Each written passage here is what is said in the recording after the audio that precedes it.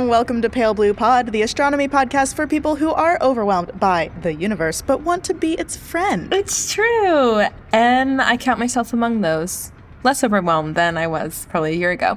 But I'm Corinne Caputo, a writer and a funny person and a friend of the universe. Yay! I'm so glad to hear you are less overwhelmed than you were a year ago by the universe. I think if I were to look it in the eye, look the universe in the eye, I would still be very scared. But the existential dread is certainly going down. Although I guess it's the same. I like to hear that. Hello, everyone. I am Dr. Moya McTeer. I'm an astrophysicist, a folklorist, a friend to the universe, and today, if you're listening to it on the day that the episode comes out, I'm the birthday girl! Yay! Happy birthday, Moya. I love my birthday so much. Thank you, Corinne. I'm so glad to hear that. What are you going to do for your birthday? I am in New Orleans for an astronomy conference. Of course you are. Yes. The biggest astronomy conference in the world every year.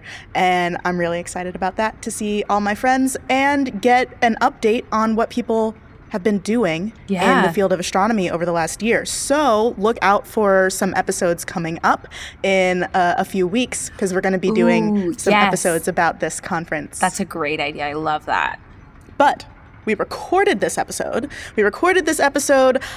Under a massive orrery. Corinne, do you know what an orrery is? Yes. Can you say the word orrery? Because I don't know if I can correctly. Orrery. I feel like I get tongue-tied a bit. Orrery. Yeah.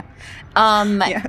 Yes, it's kind of, I don't know if it is out of date or what, but it's kind of an aesthetically old-fashioned solar system, right? Model. Yeah, it's a model of any sort of celestial system, typically the solar system with the sun and the planets orbiting around it. And it does have that very steam or cyberpunk vibe to it. Although yes, exactly. I was going to say, I feel like I've always seen it in a set piece in the background of a movie or something.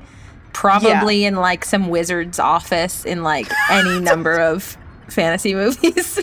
Oh my god, yes. They always have an orrery. You're so right. And sometimes they're the really small ones on their desk. Yeah. Yeah, and then they have the big ones that move on their own.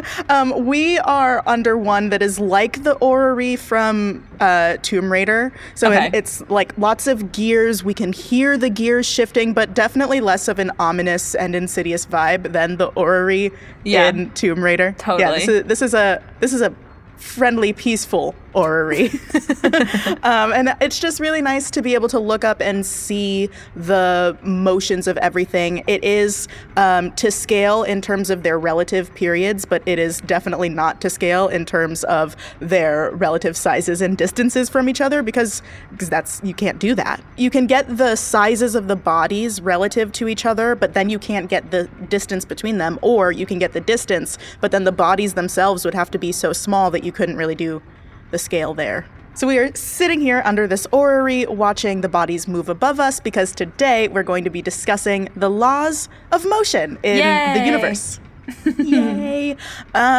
What comes to mind, Corinne, when you hear laws of motion? I think of school.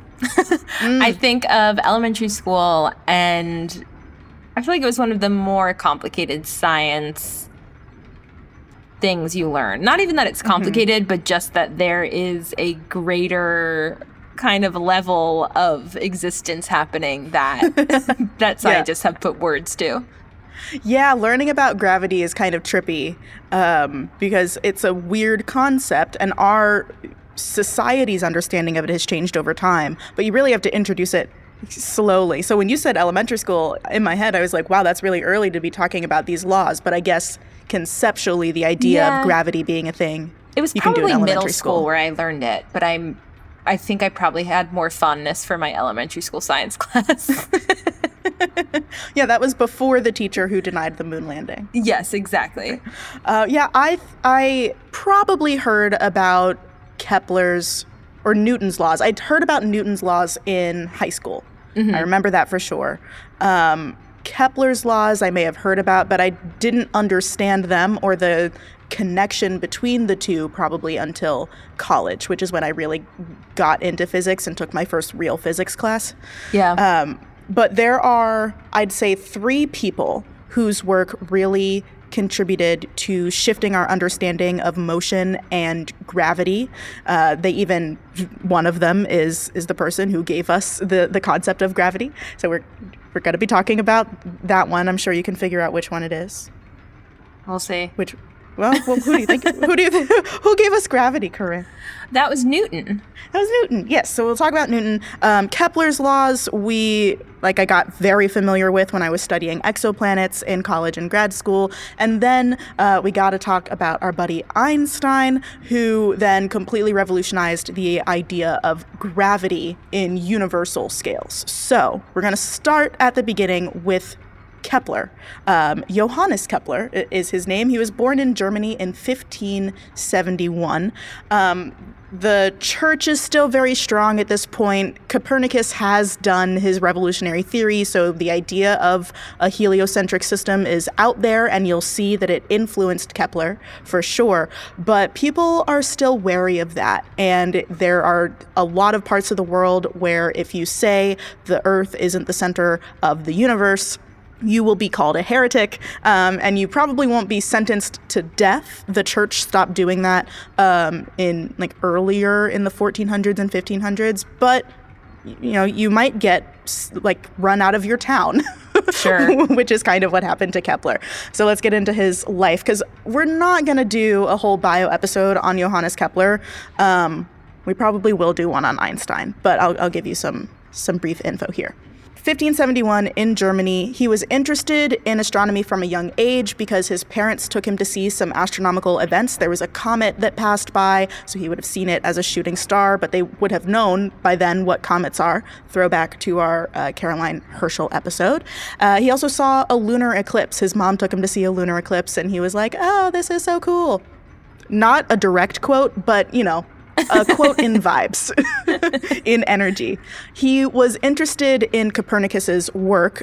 Nicholas Copernicus was the guy who really, I think, did the brunt of the work, toppling the geocentric model and saying that the sun was at the center of the planets.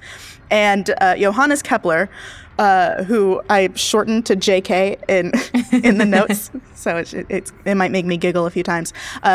Johannes Kepler's first astronomy publication was called Mysterium Cosmographicum, which is a cosmographic mystery, and he published that in 1596. He was at a university at the time, and it was the first published defense of Copernicus's heliocentric system.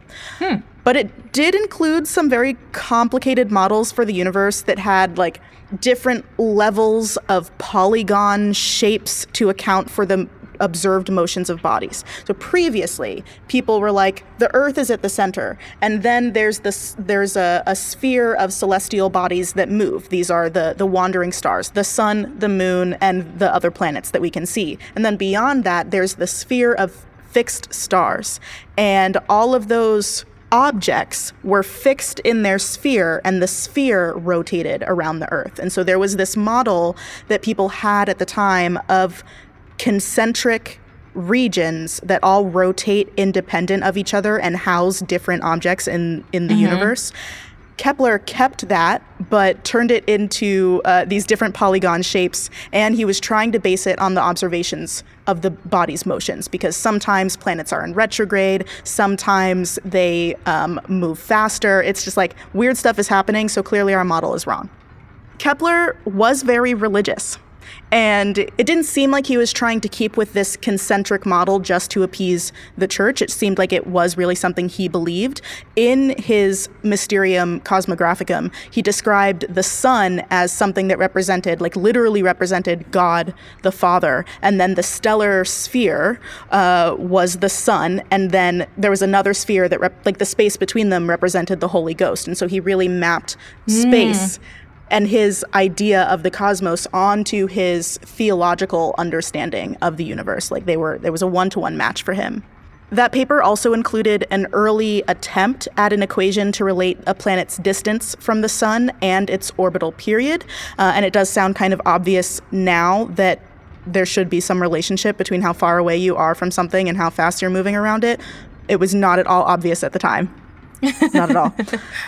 But like, they had seen chariot races. They had tracks that people ran on. They understood that if you're on the outside, it takes you longer to go around. Yeah. I always think about that too. I'm like, how far would I be right now if someone hadn't literally told me what was going on? If I had to figure it, like, if I had to put words to it, I get it. Yeah. And when we tell the stories of these discoveries, it does kind of seem like they just came up with it out of nothing. Right. But that's because we don't have enough time to dig into the nuance. He went to school. He learned from people who had been, like, engulfed in these ways of thinking for decades. He was a revolutionary figure, but that's because he put the last straw on the pile. Yes, he didn't build the whole pile. He just put the last one on. Let's see. So he publishes the Mysterium Cosmographicum. He then starts working as an apprentice to Tycho Brahe, who we have talked about very briefly on the show before. Let's see. He was a Dutch astronomer, I think, and he had his own observatory. But this is a time before telescopes were invented. We didn't start looking at space with telescopes until 1610. So Tycho had an observatory, but it didn't have a telescope in it. It had, like, sextants and like quadrants and other tools that you could use with your eyes to try and precisely map the locations of things you could see. And then he was just taking very meticulous notes about where things were over time. With those notes, Kepler was able to actually track the motion of planetary bodies around the sun, and for the first time actually, like, get an idea of the shape of it, because we were just assuming that these bodies orbited in perfect circles, because the Greeks decided that the circle was the perfect shape, and then everything in the universe must be a perfect circle. I have to agree. Yeah, it's pretty good. I feel like it's the one shape I'll never be able to draw. And that makes it perfect? I feel like that makes it the worst shape. That makes it perfect. Unattainable. Oh, okay. No. Okay. This is the corner where Corinne and Moya talk about the philosophy of perfection. And my relationship with it. Yes. Must something be unattainable to be perfect? Yes. To be loved. Oh, that's a little too deep. It's our other podcast. So Kepler is taking these observations that Tycho has done and that he has helped Tycho do, and he comes up with the idea of a non-circular orbit. And he actually does come up with the idea, the concept of an orbit instead of these planets that are fixed in that rigid rotating shell. Instead, it is the planets that are moving through some ethereal medium. Sure. Yeah. And Kepler does a lot while he's working with Tycho. He observes a supernova in 1604, which was the last supernova observed to happen in the Milky Way galaxy. And he wasn't the first person to observe it. People saw it a couple of weeks before he did. But he wrote about it so extensively that we named it after him. So he now has the Kepler supernova from 1604 named after him because he wrote about it in his book in 1606, De Stella Nova, the new star. That feels like a screen name or something that I would pick. You still can't. You're so right. Okay, so then he starts studying the orbits. He introduces the concept of the orbit, and going back to his idea that the sun literally represented God the Father, he attributed the whatever force that was moving those planets to the sun. So he was like, there is this mystical force connecting, like a string connecting each planet to the sun, because that's where God is, and God is attracting everything to him. And he called it, or he didn't call it gravity, but it was what gravity ended up being. He then came up with his two laws, the first laws of motion. He didn't give them numbers. We assigned those later. He came up first with the second law and then the first law, and then the third law was formalized, but the third law actually was one of the first things he came up with. So it's all very confusing.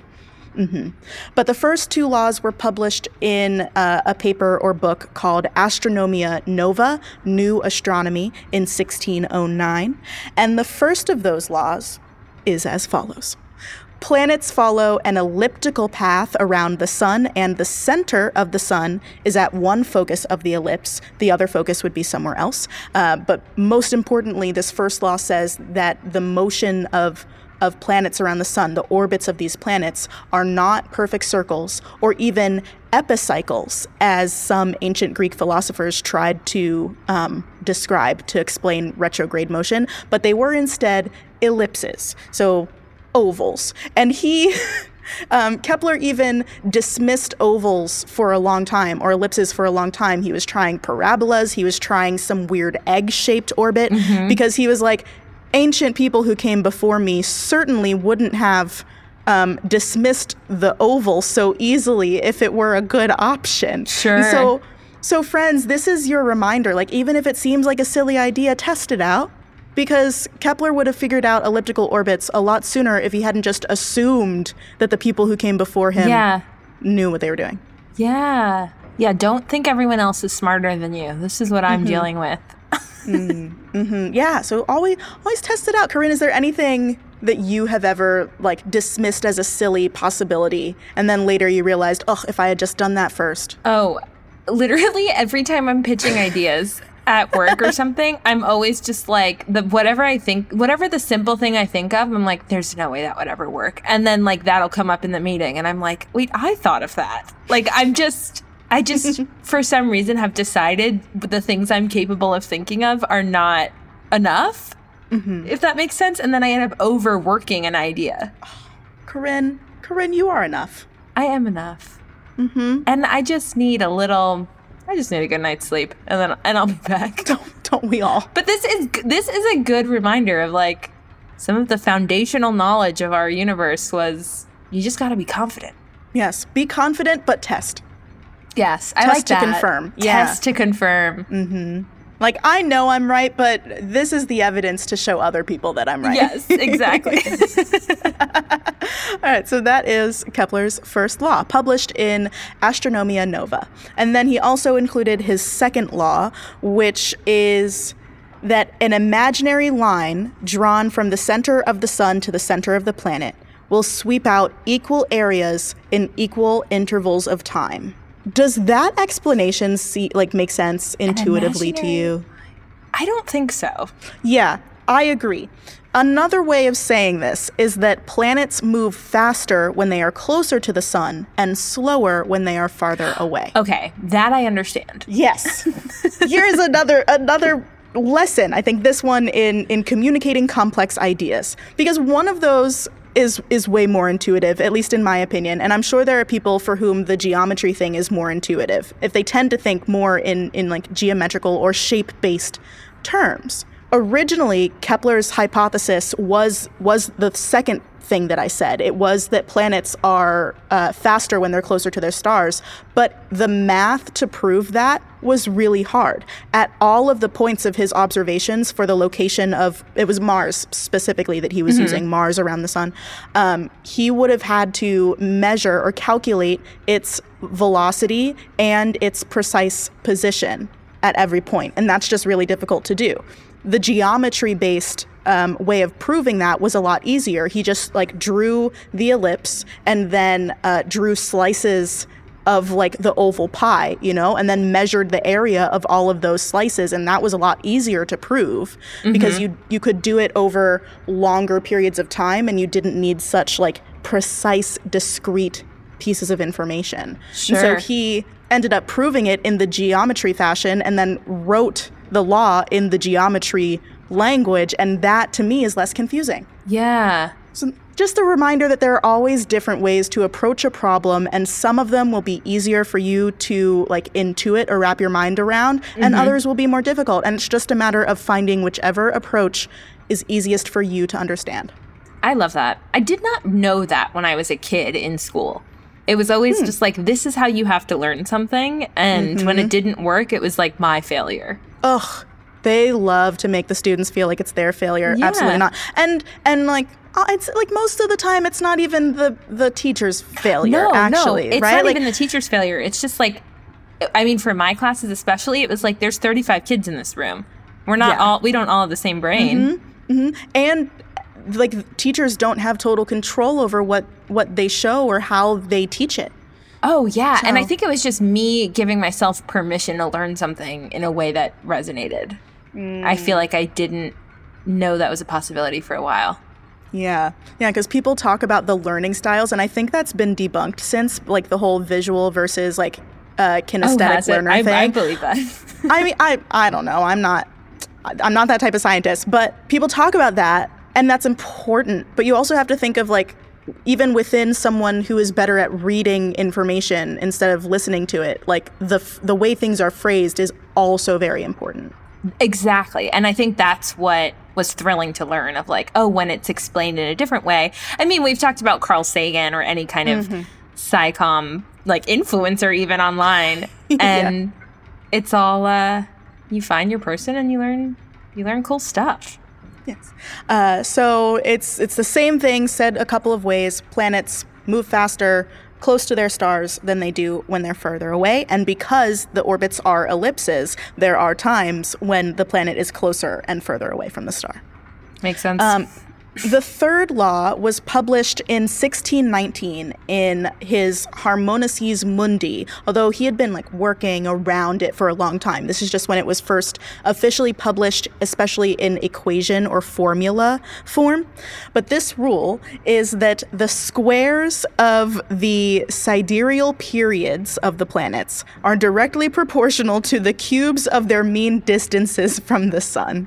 And I honestly think this is rare, but I think that it's actually easier to understand that in equation form. It is that the period of the planet squared is proportional to the radius of the planet's orbit cubed. Okay. Yeah. Proportional to. That's very important because he didn't have like an actual equation. There were other constant values that he didn't have, but he could map out the proportionality. He would not be able to apply this to any other stellar system because this is based on, it depends, the actual equation depends on the mass of the star and also the mass of the planet doing the orbiting. And on a gravitational constant, which we didn't know until Isaac Newton did his thing. So that's what we're going to talk about next. Cool.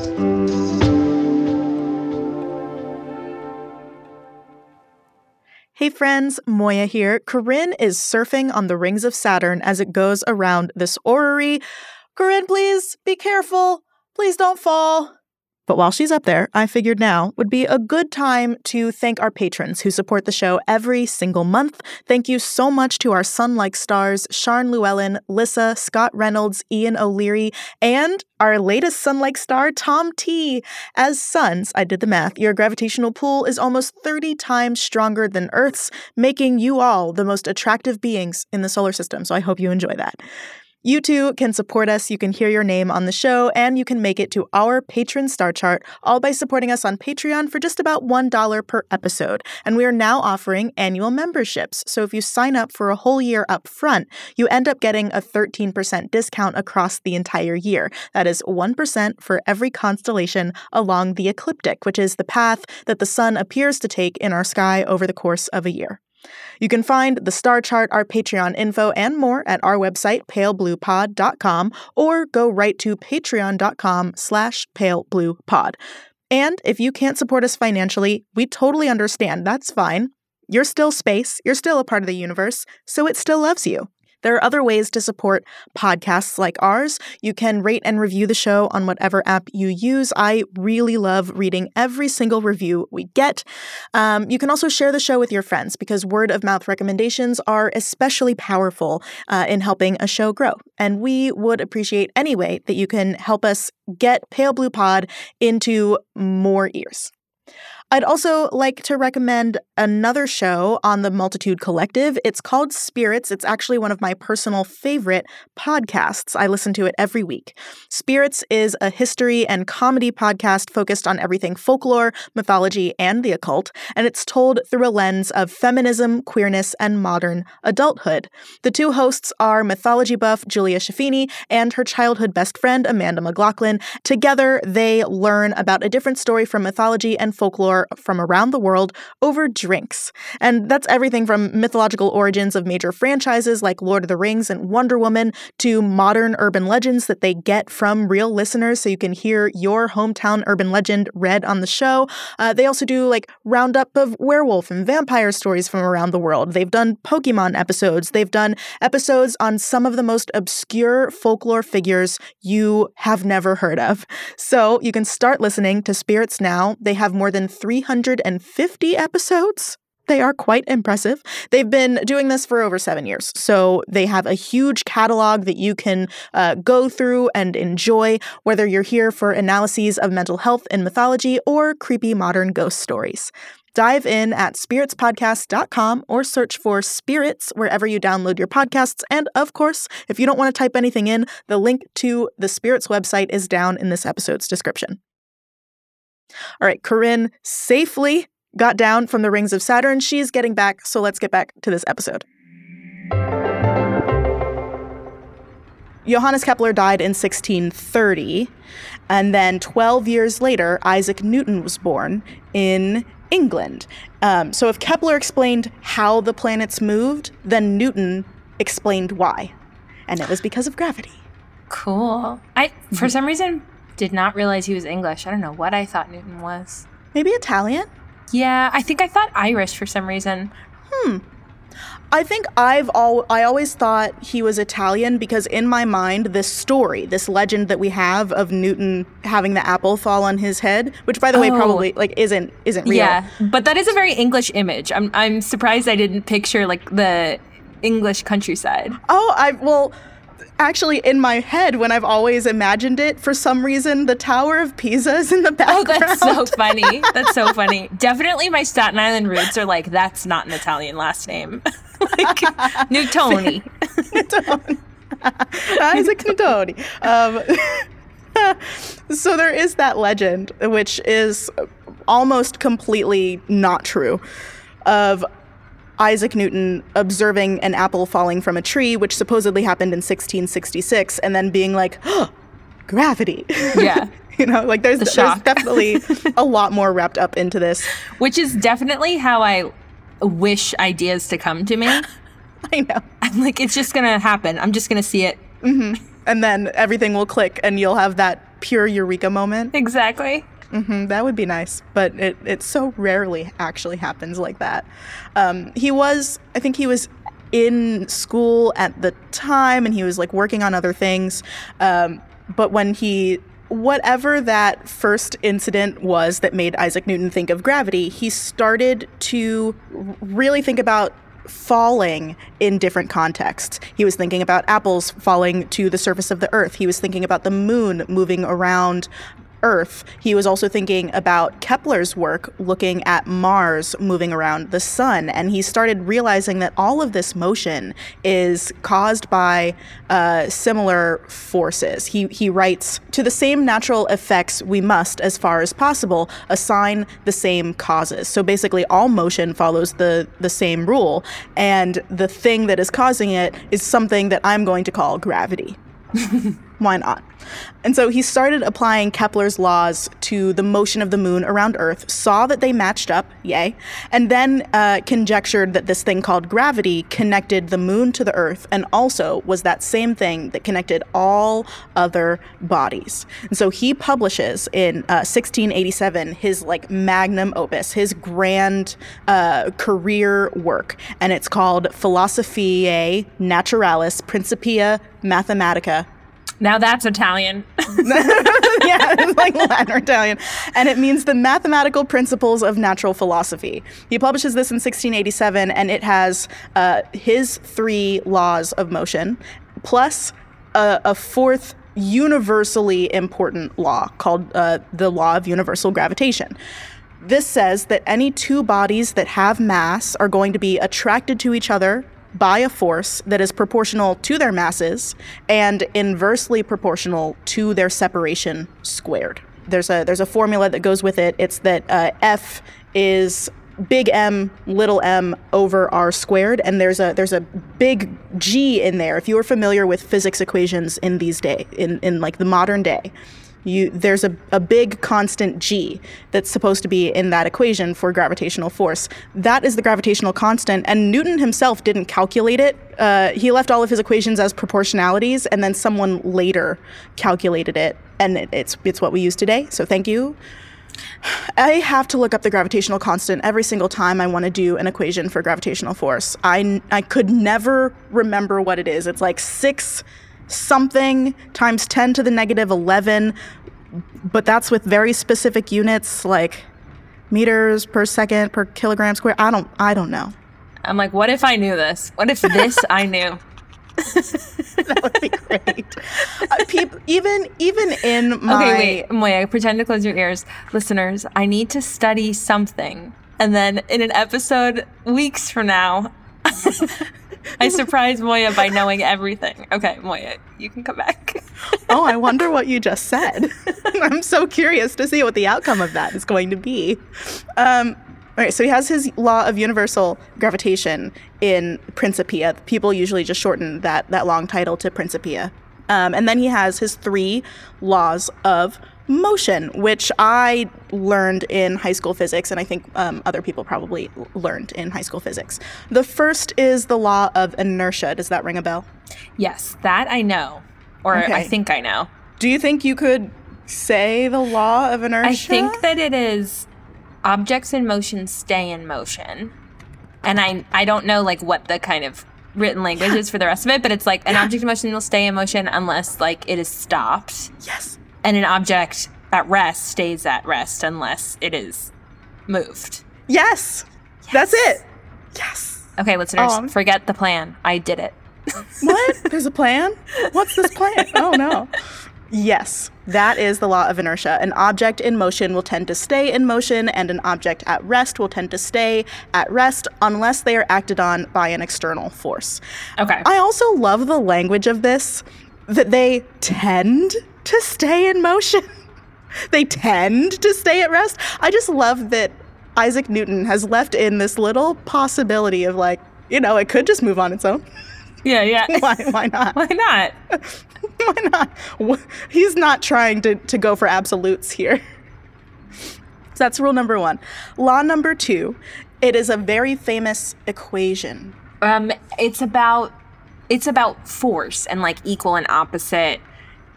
That's I don't know the wording. Oh, okay, then I don't know. Okay. Well, the third one, now that you've got it, is that for every force applied, there is an equal force applied in the opposite direction. This is okay. Like, for any action, there is an equal and opposite reaction. Newton himself said, if you press a stone with your finger, the finger is also pressed by the stone, which I think is just like a cooler way of saying it. Thinking about it. It feels very like ancient proverb. Yes, exactly. Like somehow I would get that in like a tea bag. It would be like on the tag of it or something. And you'd be like, oh my God, yes. I think you're right. You're so so wise. So that's the third law.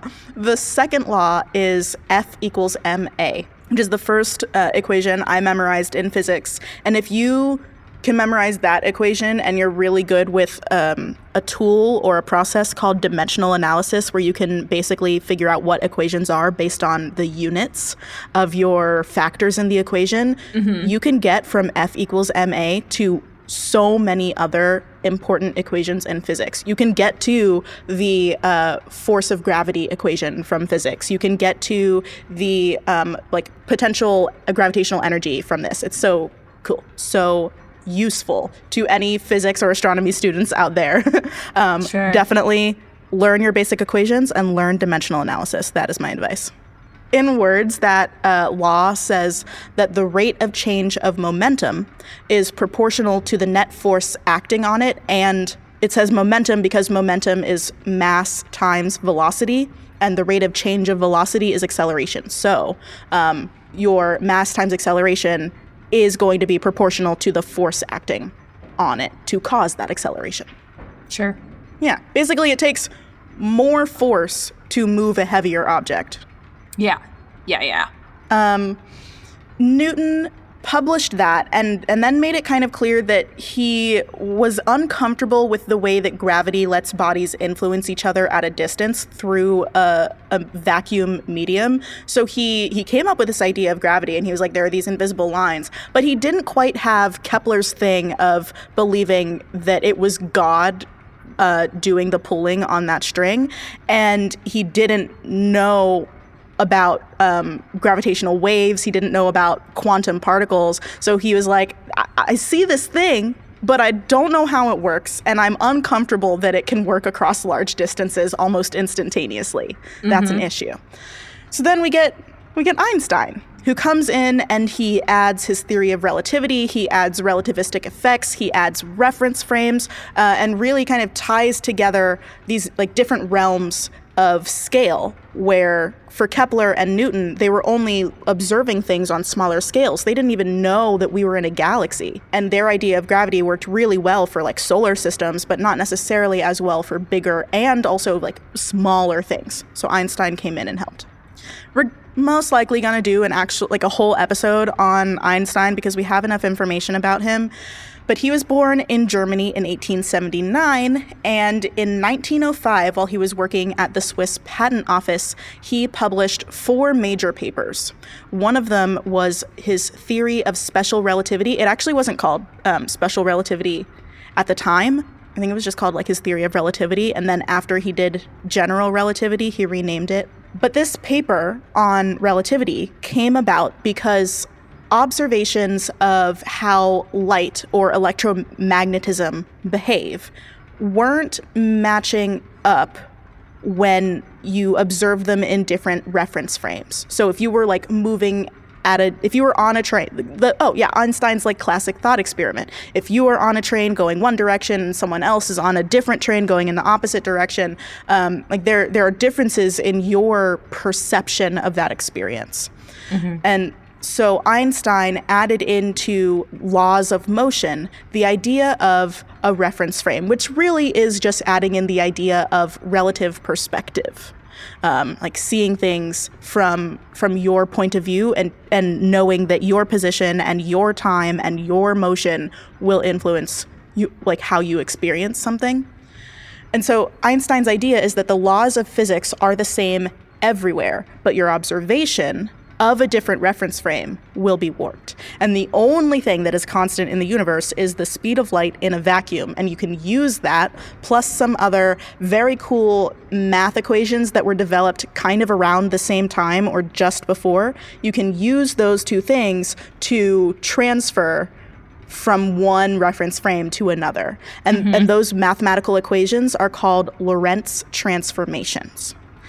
They were developed completely separately, and many people also came up with these independently, but then they were named after someone called Lorentz, which often happens. And those Lorentz transformations show that things that we think of as constant, like mass or time or like the length of something, those are actually not constant. And if you are moving with any sort of velocity, those things change. So as you get closer to the speed of light, you develop these Lorentz relativistic effects where your mass decreases, time gets weird, and I think I can't remember if you get stretched out or if you like get really tiny, but your size does change if you move super fast. Ooh, I'm trying to remember. I feel like I saw a video where they kind of did some kind of graphic illustration of what that might be like. I'll look for it in the research notes. Would you rather be really tiny or really stretched out? I would rather be really tiny. Oh. In space? Oh, in space, I would rather be really stretched out. Yeah. But on Earth, I would rather be really tiny. I completely agree. Yeah, because I feel like there are very interesting things to explore at the tiny scale here on Earth. Oh my God, I've been wishing for that my whole life. Yeah, like Magic School Bus has just given me that dream of shrinking down. I could live in the dollhouse that I made. Yes. And it already is my dream aesthetic. You could fly into the squirrels' heads and like work inside their brain. They might eat me. No, just go right to the brain. Go through the ear canal. Yeah, I think being tiny would be a dream come true. But in space, everything is so big. You have to be big I know. to But I'm like, do how anything. big would I be to even feel normal sized? Oh, I feel like people have done this calculation. Because in my head, I'm like, the longest you could be is all of your atoms lined up back to back. Oh, yeah. And if that's the case, how long could you be? People have, I'm sure, have done that calculation. It's something like 1.5 liters of water, like a liter of water, if you lined up all of those molecules, would be like a light year. Wow. I'd be quite long. Yeah. I guess it depends how hydrated We would be. I am. I think, I'm just going to put this out there as a guess. Other people should check me. This is my very quick mental math. I'd say that we could be as big as the galaxy if you just stretched out all of our atoms. Would that be fun? Would I have a think good so. time?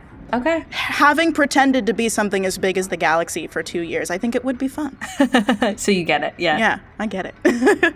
Yes, so you get really stretched out, or perhaps really tiny. I don't remember which way it works. But things change. Things that you don't think should change are going to be different if you're moving at very fast speeds. So he thinks about this. For 10 years, Einstein, while working in the patent office without any equipment to run experiments, he just does thought experiments. He's thinking through different scenarios in his head. And after that, he publishes in 1915 his theory of general relativity, which is like special relativity plus acceleration. Because before, he was assuming everything was moving at constant velocities, but that's unrealistic. Things in space are changing velocity all the time. It didn't match Newtonian physics because Newtonian was observing these planets accelerating around on their orbits. And so he did all of these thought experiments that led him to realize that the acceleration we feel every day and the acceleration that the planets undergo, that's just due to gravity.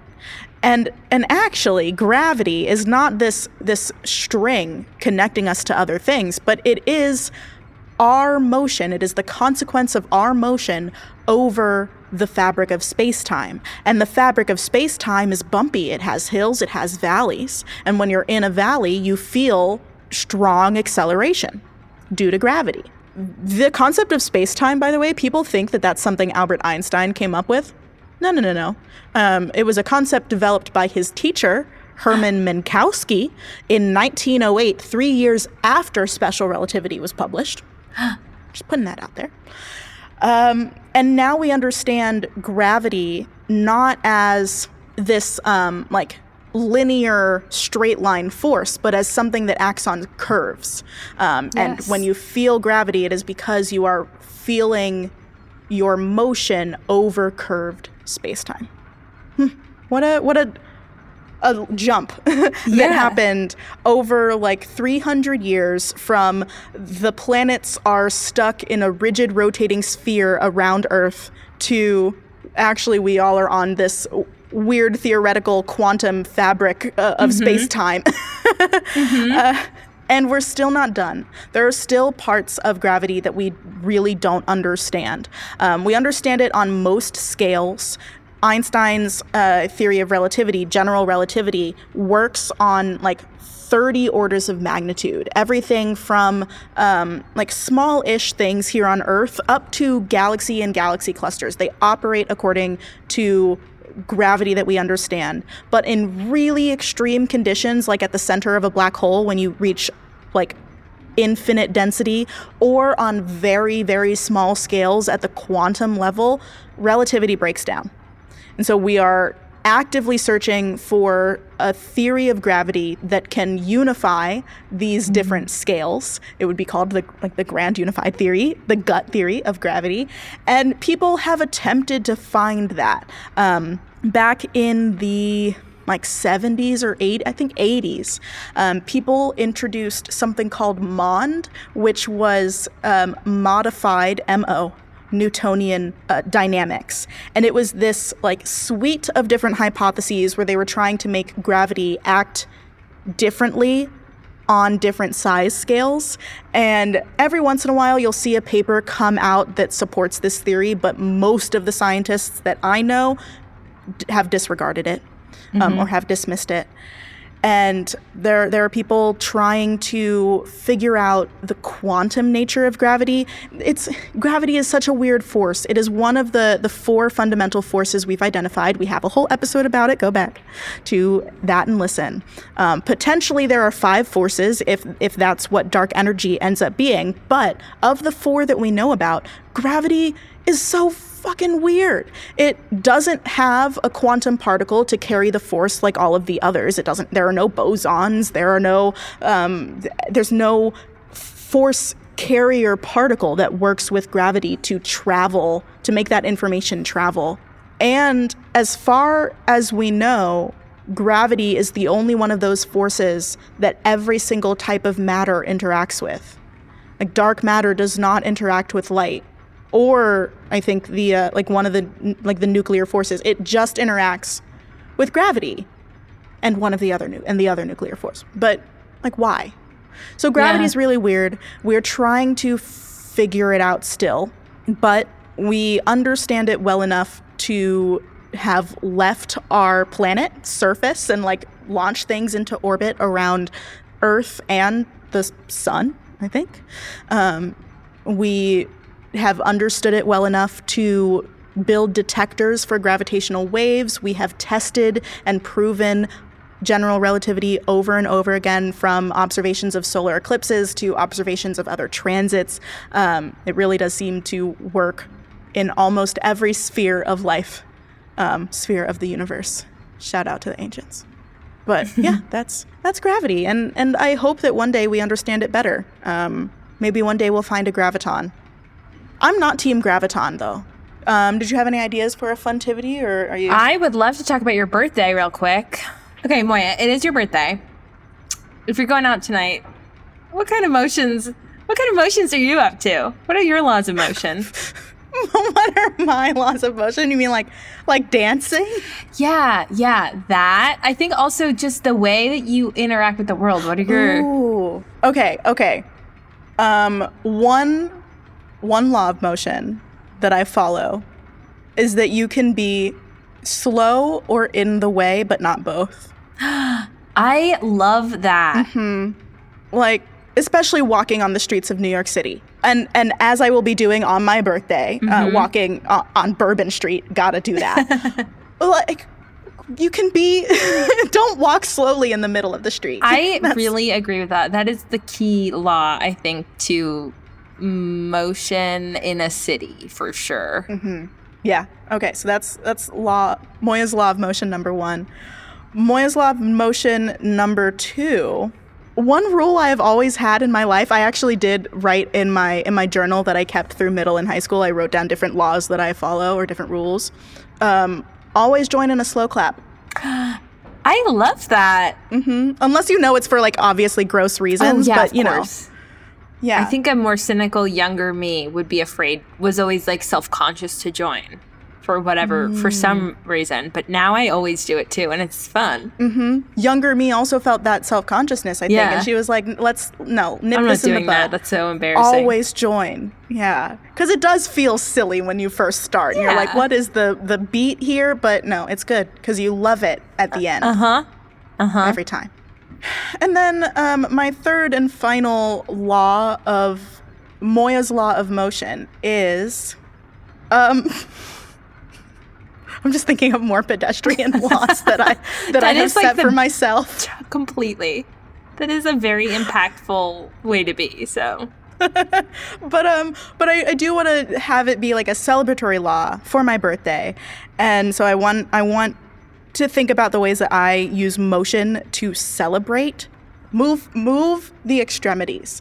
Like when I'm trying to do a celebratory dance, I want to maximize the movement of the parts of my body that are furthest from my core. I'm trying to maximize angular momentum of my body. So I'm just like, move your feet, move your hands. Don't be afraid to lift your arms above your head.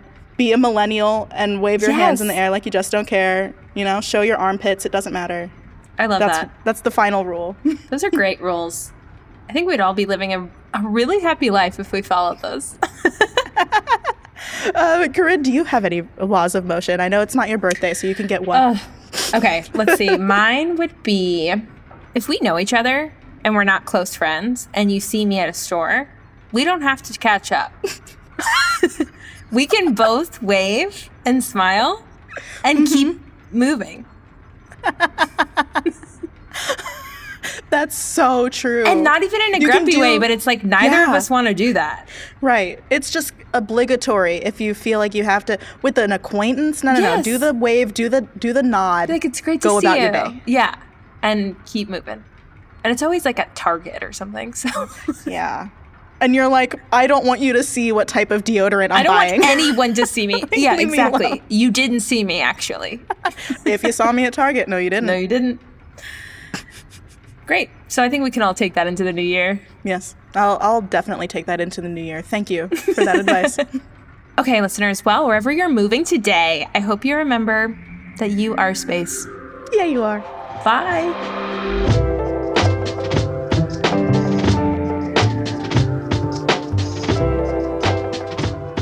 Pale Blue Pod was created by Moya McTeer and Corinne Caputo with help from the Multitude Productions team.